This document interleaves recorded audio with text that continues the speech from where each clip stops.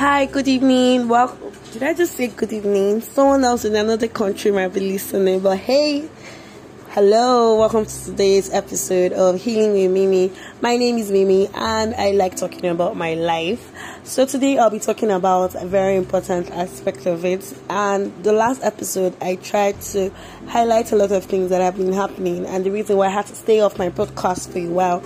So today I'll be talking about fear and everything about it.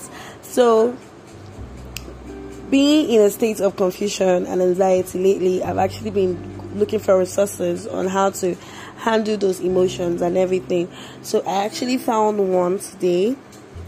I'm going to leave a link for any other person who would want to know more about it. But I feel like this particular article refers to a lot of the stages that I've gone through while trying to deal with fear.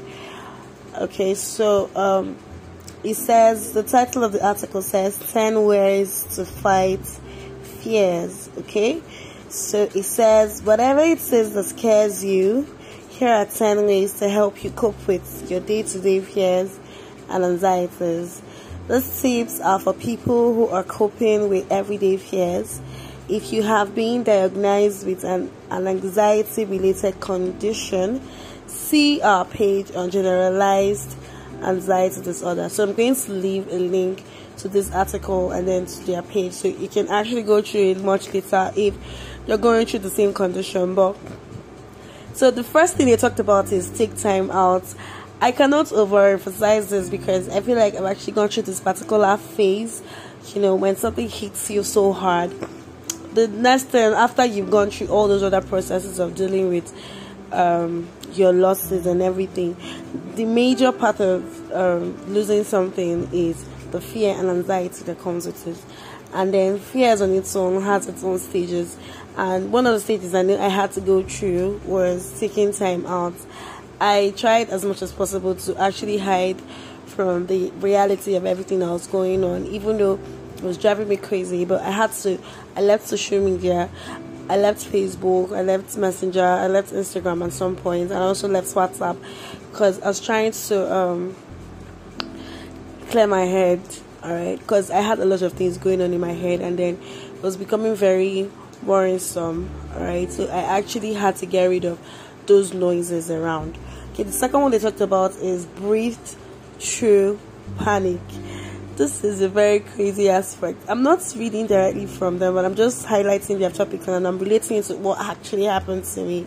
So breathing through panic is actually a very important thing that people tend to actually ignore. I started doing some breathing exercises when I realized that I was actually becoming more scared and anxious of everything that was happening, and then it was beginning to I was feeling like I had a panic attack at work, and I feel like I'm dying or I was collapsing and stuff like that. So I actually had to start doing some breathing exercise that, like, I remind myself, and then I breathe in. I breathe in positivity and I breathe out negativity. So I did all that as well while I was trying to handle my fears and anxieties. The third one they talked about here was face your fears. I feel like I've actually not done this, okay, because I don't know, it's complicated. So maybe one day I'll get the willpower to talk about what exactly I'm afraid of. But I feel like I've actually dealt with this particular stage because I've not been able to actually come out clean about everything, and then it's been freaking me out. I think that's the reason why it's killing me the most, because I can actually face the fears, and the fears is actually a lot. I'll talk about it later. So the first one is imagine the worst.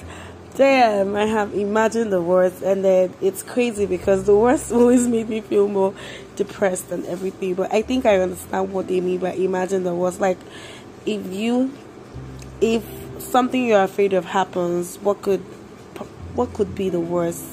You know, like, it's a very vital question to ask yourself. And then most times when you actually answer that question, you get to feel a little bit relieved, you know. So, but then, I don't know, I think I've not done this as well. Then number 5, look at the evidence. Well, okay, so Let me read this. It says it helps sometimes to challenge fearful thoughts. For example, if you're scared of getting trapped in a lift and suffocating, ask yourself if you have ever heard of this happening to someone.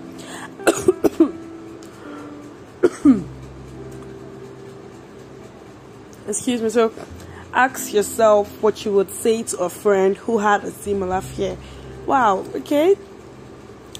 So what would I say to myself or say to a friend who has had the same experience I've had in the past weeks?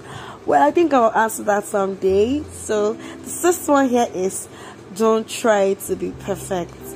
Man, it says life is full of stresses, yet many of us feel that our lives must be perfect. Bad days and setbacks will always happen, and it's important to remember that life is messy.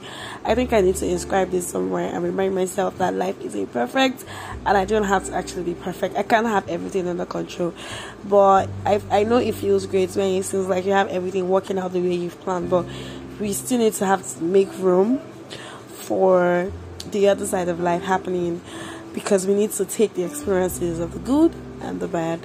So the seventh one is visualize a happy place. I think what has actually helped me recently is thinking about how I'd feel if everything I was going through actually disappeared, and it's helping me focus on how to actually get rid of all those things that have been constantly putting me in that particular place of fear and anxiety. Then the eighth one is talk about it. Okay, this part I've had my friends ask me, what's going on, what's up, talk to us, what's happening, and then I don't think I've actually been able to be completely clean about anything to anybody. But if you're listening to me, do not be like me. Talk about what you're going through. It's easier for you to ease yourself when you've spoken to someone about it, even when the person doesn't have a solution to it. It's okay if the person is willing to listen to all the crap you have to say, all the pain you have to explain. Just say it. Just talk to someone. And I am advising you, because I know it's quite hard. It's been quite hard for me hiding a lot of things from the people that I feel care about me, but I'm coming to that realization that it's okay to share. It's okay to come out firm, and it's okay not to feel like people are going to misunderstand or judge whatever thing you're trying to communicate. Okay, so the ninth one is go back to basics. So let's read. Lots of people turn to alcohol or drugs to self-treat anxiety, but this will only make matters worse.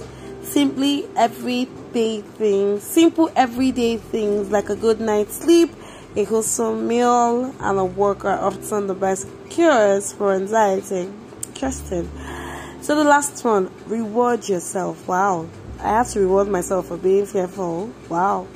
Okay, wait. Finally, give yourself a treat when you've made that call you've been dreading. Oh my God, I need to do this. For example, reinforce your success by treating yourself to a massage, a country walk, a meal, a book, a DVD, whatever little gift makes you happy.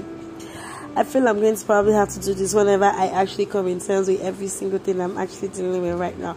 So guys, this is everything. I'm going to leave a link to their page if you want to read more about anxiety and healthy living. Alright, so thank you for listening, and I hope you leave me messages if you have questions or if you want me to talk about something else. Thank you so much for tuning in. Have a lovely day all night. Bye.